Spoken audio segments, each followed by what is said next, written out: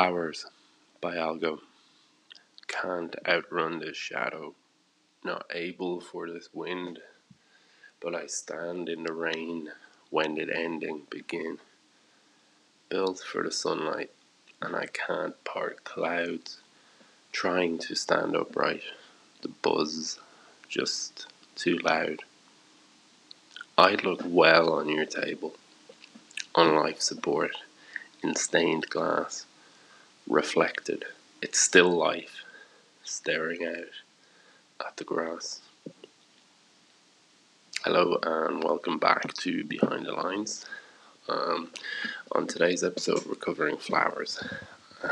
Flowers is a very simple but enjoyable poetic device, and a case of is the literal grass always greener?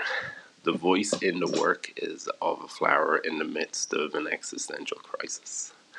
They're not able for this wind. It also knows its life is finite. When did ending begin? And starts to consider how it will meet its demise and what the best way to go would be, as flowers do.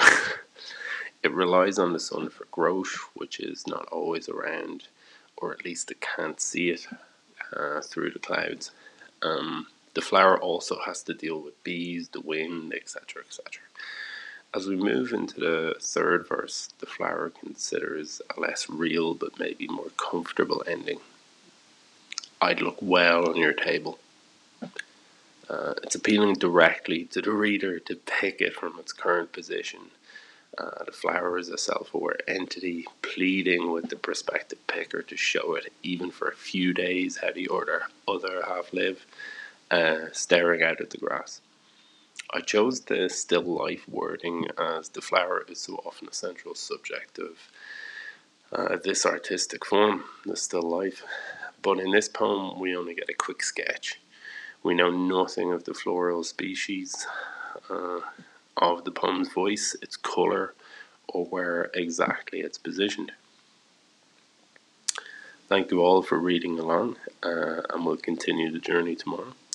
Remember, Be Again is available for less than $1, less than €1, less than £1.